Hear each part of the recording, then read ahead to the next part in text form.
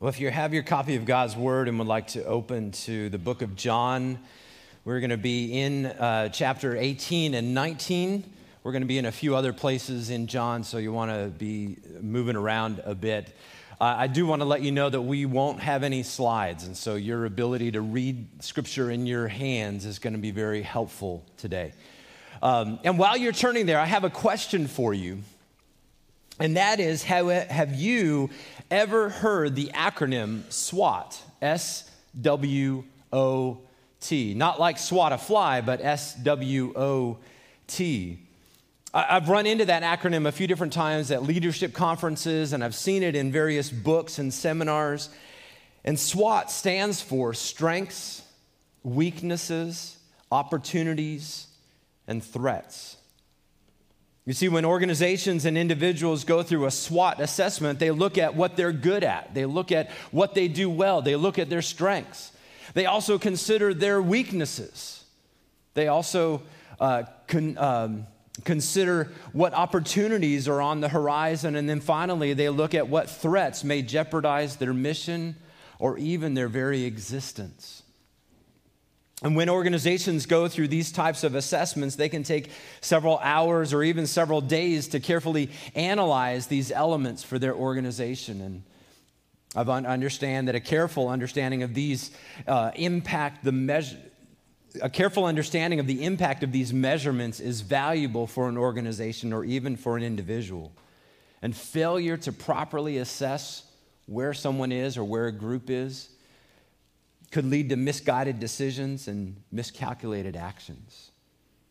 And of these four, the one, in my opinion, it seems like it causes the most challenge or has the risk of greatest harm are the threats, those things that are coming against us. And I bring that up today because as we continue to study in the book of John, we come to a chapter in chapter 18 and 19, even as we just read, that is a chapter fraught with threats. Threats against Jesus, threats against organizations, threats against Pilate. And I want to help us understand where this is coming from because the perceived threats have prompted a certain outcome. So with your hands in John chapter 18, let me ask you to turn back in your Bibles to John chapter 11. This is the chapter that I was looking at with the high schoolers this morning. But in John chapter 11 is where Jesus raised Lazarus from the dead. And in response to what Jesus did, now this happened about 6 months before the crucifixion, 6 months before the Passover. But in response, here's what some of the Jews said. Look at chapter 11, verse 45. It says, "Many of the Jews, therefore, who had come with Mary, had seen what he did," this is after Jesus raised Lazarus, "believed in him. But some of them went to the Pharisees and told them what Jesus had done. And so the chief priests and the Pharisees gathered the council and said, 'What are we to do? For this man performs many signs. And if we let him go on like this, everyone will believe in him. And the Romans will come and take away both our place and our nation.'" So do you see the threat that these religious leaders had because of Jesus? They were threatened by his influence. They were threatened by his growing popularity. They were fearful, at least from an earthly measurement, that they would lose their position and authority, that they would lose their power. And unfortunately, they are overlooking the fact that Jesus, is the very fulfillment that they had been looking for. And yet they were missing it all the while. But look at what happens next. Look down in verse 49 of chapter 11. "But one of them, Caiaphas, who was the high priest that year, said to them, 'You know nothing at all, nor do you understand that it is better for you that one man should die for the people, not that the whole nation should perish.' Now he did not say this of his own accord, but being high priest that year, he prophesied that Jesus would die for the nation, and not for the nation only, but also to gather into one the children of God who are scattered abroad. So from that day on, they made plans to put him to death.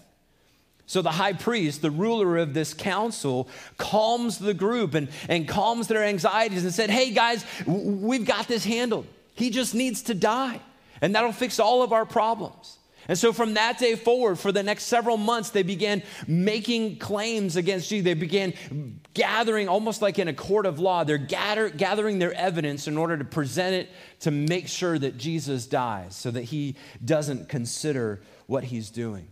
But think about this. Here's Caiaphas, this high priest. He's ruling this council, and he makes this prophecy, which then begs the question, where do prophecies come from?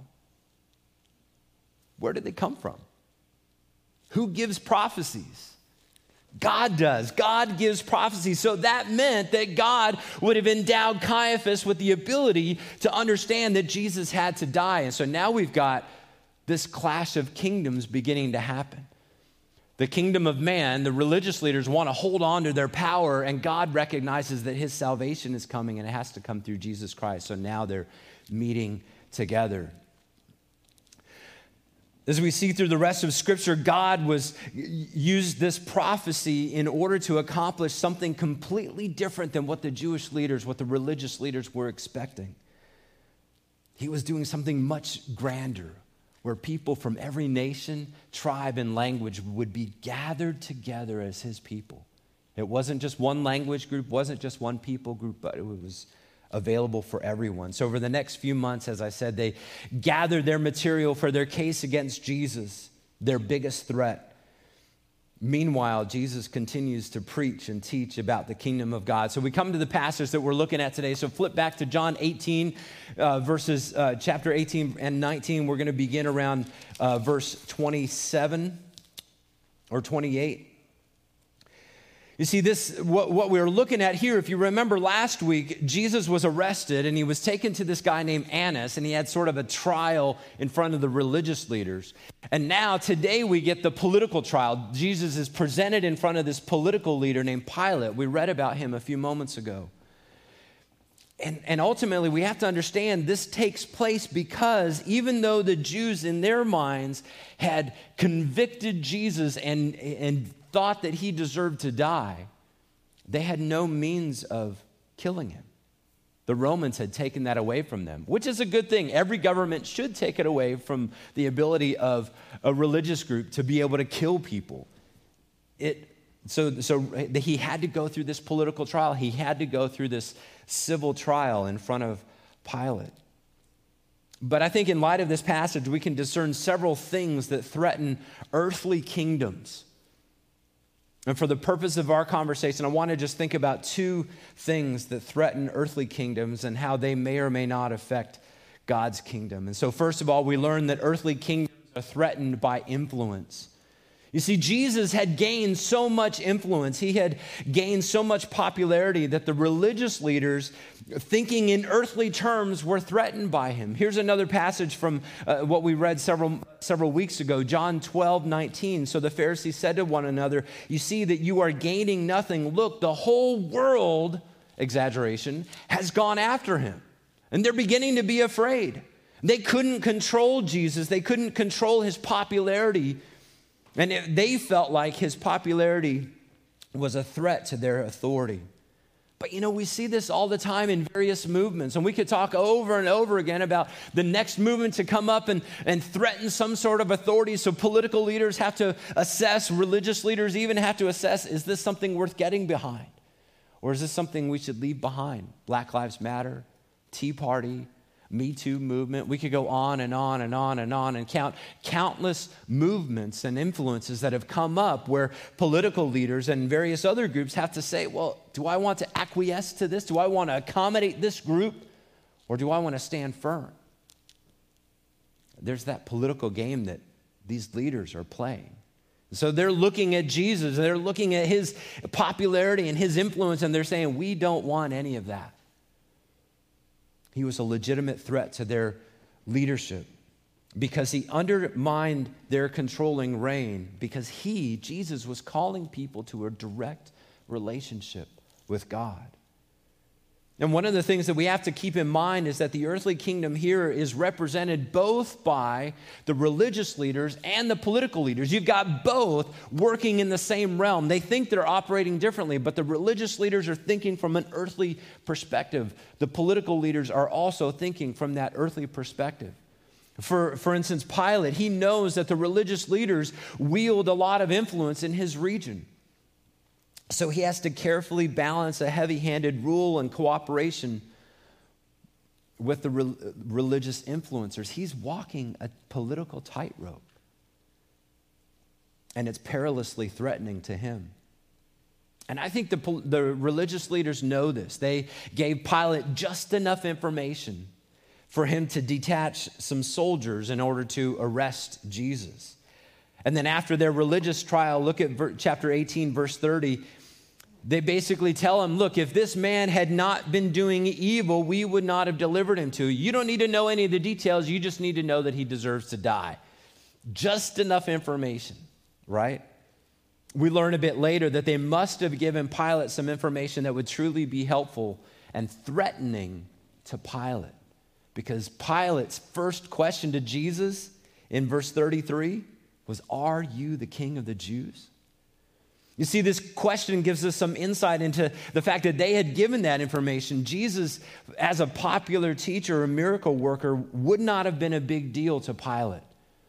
But if he was a political leader, if he was a king looking to usurp the authority of the local magistrate, looking to usurp the authority of Rome, that now Jesus is a real threat. And so they present him, this evildoer, as someone who claimed to be king. But I think it's important for us to understand that not only are earthly kingdoms threatened by influence, we have to recognize that Jesus' kingdom is not threatened by unbiblical influences. You see, when Pilate asks if he's a king, Jesus never admits it. He never says, "Yep, I'm a king." His words are always, "You say I'm a king." One commentator basically said, "King is your word." It's almost like king is not a big enough word to describe what Jesus really is. John 18:36, Jesus said, "My kingdom is not of this world. If my kingdom were of this world, my servants would have been fighting, and I might not be delivered over to the Jews. But my kingdom is not from the world." And I think part of the reason God's kingdom or Jesus' kingdom is not threatened by unbiblical influence is that his kingdom operates from a completely different viewpoint. Earthly kingdoms hold their power by force. And we see this happening in Europe with Russia and Ukraine as Russia's trying to forcibly take over. We see this happen as regimes change all the time. It's by force, it's by coercion. We observe it also in our own political system. One person tries to wield influence over another, and they play political games. But Jesus even says that if his kingdom were of this world, then his people would stand up and fight. But because he operates his kingdom by other rules, fighting, political games, power grabs are not a part of his kingdom. Biblical values of humility, service, sacrifice are hallmarks of Jesus' kingdom. And throughout Scripture, God has communicated over and over and over again that he's working from a different plane. He's working from a different perspective. Isaiah 55:8-9 says, "For my thoughts are not your thoughts, neither are your ways my ways, declares the Lord. For as the heavens are higher than the earth, so are my ways higher than your ways, and my thoughts than your thoughts." You see, Jesus' kingdom will prosper not because we pass certain laws, not because we make sure that one party is in control. Jesus' kingdom will not prosper because of anything political that's happening. Jesus' kingdom will prosper when the hearts of men, women, boys, and girls are transformed by his sacrificial love and his mercy and his grace. His kingdom is different. Think about this. A couple months ago, Roe v. Wade was overturned by the Supreme Court. I celebrated that. I rejoiced that that happened. There are over 60 million babies that have died in my lifetime to abortion, just here in America. And that's tragic. That's an entire generation of people. And yet, when you look at the response across the country, you see a twofold response. One is political groups that from more conservative states are passing down these laws saying abortion is banned all over the place. And other groups are saying, no, abortion is passed. We can have it top to bottom, whatever, no limits. So you have these two dichotomies. And I think the challenge we're running into is that both sides are fighting political wars that need to be waged in hearts. We need to capture people's hearts before we can pass laws, in some ways, before we can pass laws. And I don't know, I'm not trying to get overly political with that issue. But I want us to, do you see the conflict that's there? I mean, look at various conservative states and all the things that they have done just in the last election. How many states passed laws that were more extreme than what Roe v. Wade allowed? It's sad. But we haven't captured people's hearts. And I think that's what the kingdom of God, what Jesus is looking at.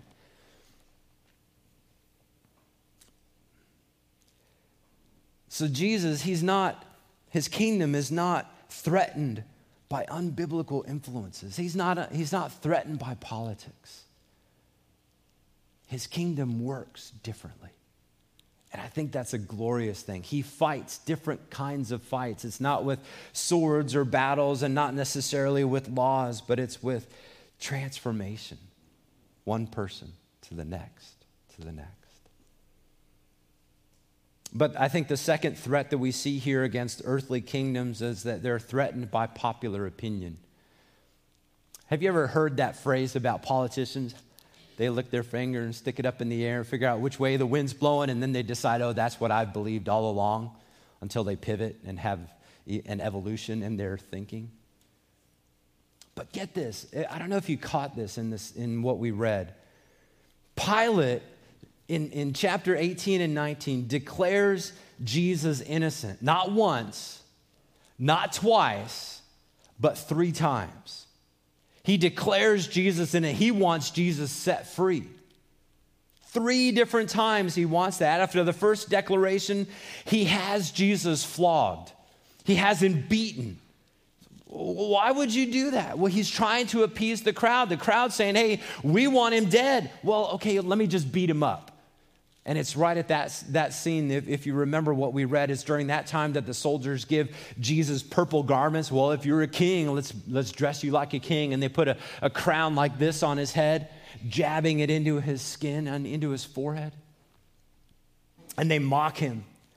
And then a few minutes later, he declares Jesus innocent yet again in hopes of garnering some sympathy. Look, I beat him up for you. He's beaten and bruised and can barely stand on his own, and you still want him dead? Isn't this enough? And they call for his crucifixion. And then a third time, a third declaration of innocence, the Jews reveal the real reason for the death sentence. Because in their minds, he said that he is the Son of God. Jesus said he is the Son of God. And it's interesting. It's at this point, if you read in the text in John chapter 19, verse 7,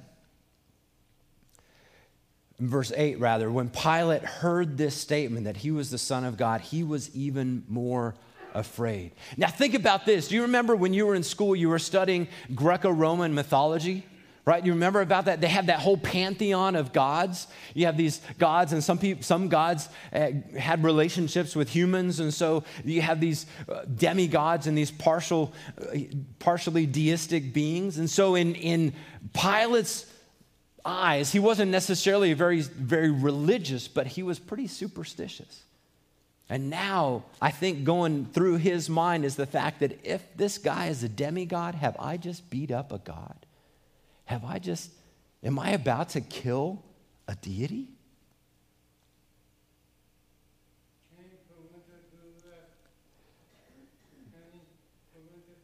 Can he be permitted to? Well, he had the political authority to do it, as we're going to look at more next week. But you see, Pilate at this point is scared. He's afraid that now this deity might be someone like Hercules or even Zeus.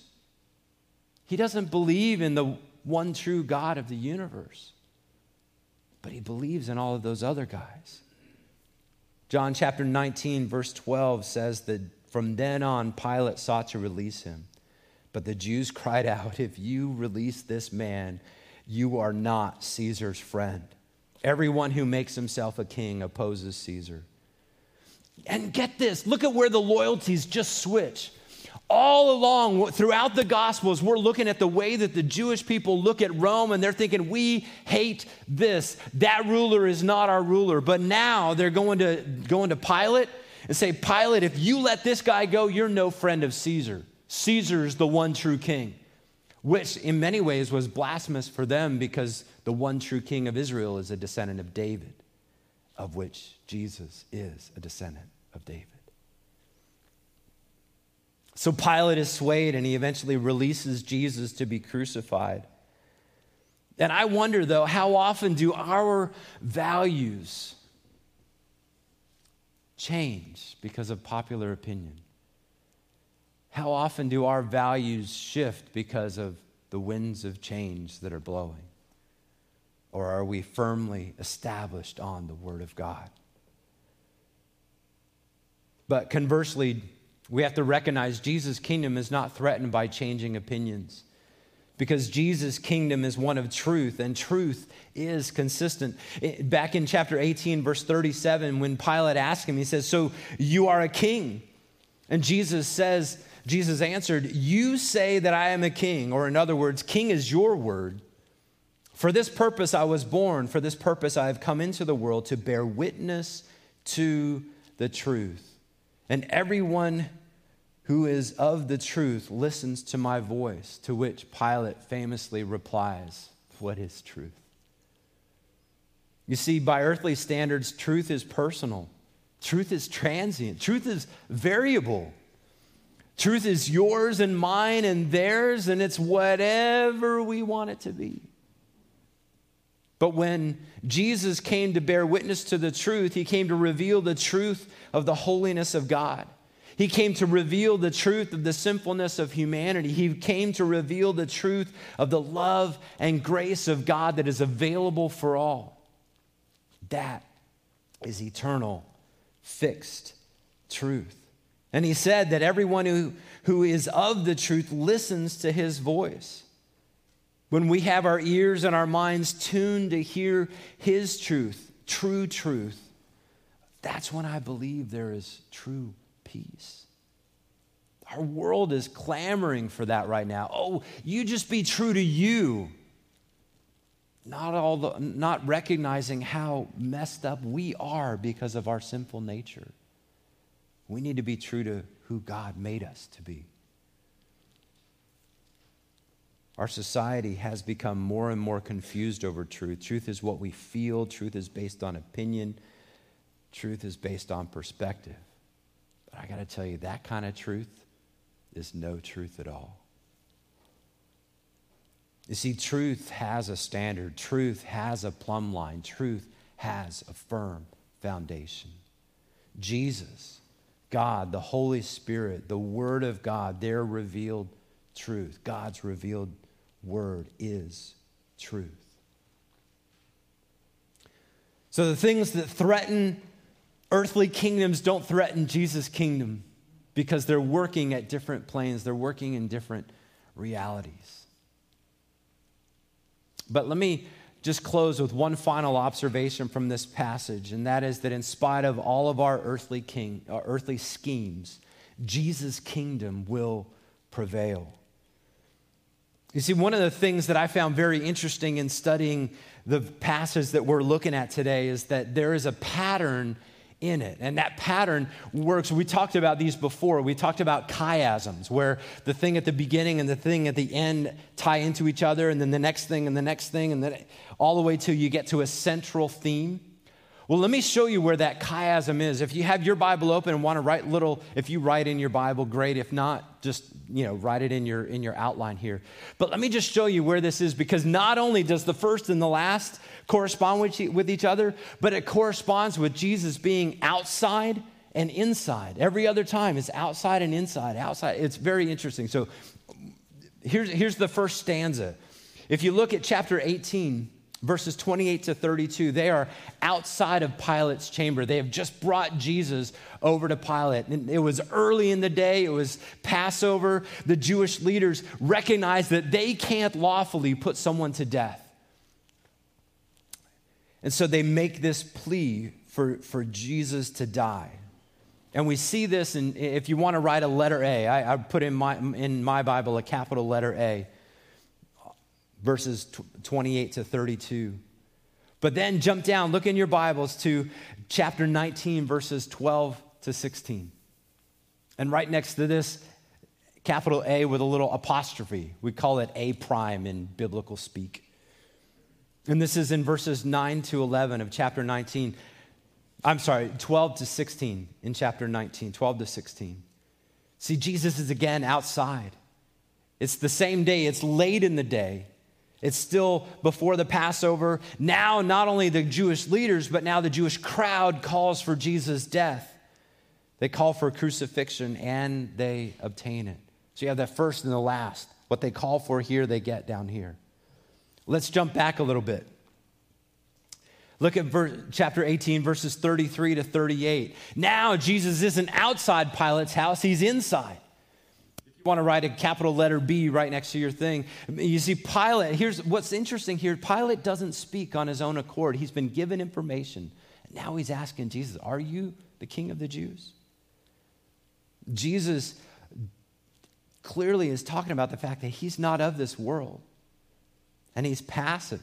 He's saying, oh, this is happening. You're not even in charge here. Jump down a brief bit. Chapter 19, verses 9 to 11, capital B apostrophe right next to it. Jesus is again inside. Pilate's power is not his own. It's been given to him from above, whether that's Rome, whether that's some superior authority, whether it's God. He asks Jesus, where are you from? And yet again, Jesus is passive. He's just going along for the ride. Let's jump up a little bit more. Back in chapter 18, the second half of verse 38, Jesus is again outside. Pilate this is 38 to 40. This is, if you want to write a letter C right there. Pilate again finds no crime, no guilt in Jesus, no reason to put him to death. He brings him out that he may be set free. Jump down just a tad. Chapter 19, verses 4 to 8. C, apostrophe. Jesus is again outside with Pilate. Again, he finds no crime in Jesus. He brings him out in hopes that he will be set free. So you have this whole drama kind of unfolding outside Pilate's place, inside Pilate's place, outside Pilate's place, inside. So what is that central theme? What is that core idea that John is painting for? What is he putting there in front of us? Well, look in chapter 19, verses 1 through 3. And if you want to write capital letter D, this is the central argument in this. Jesus is inside. He's flogged. He's crowned with a crown of thorns. They put purple garment on his body. They mock him and say, "Hail, King of the Jews." And then they strike him. And it's interesting, after this point, Pilate refers to Jesus as king more and more. Here is your king. Here is your king.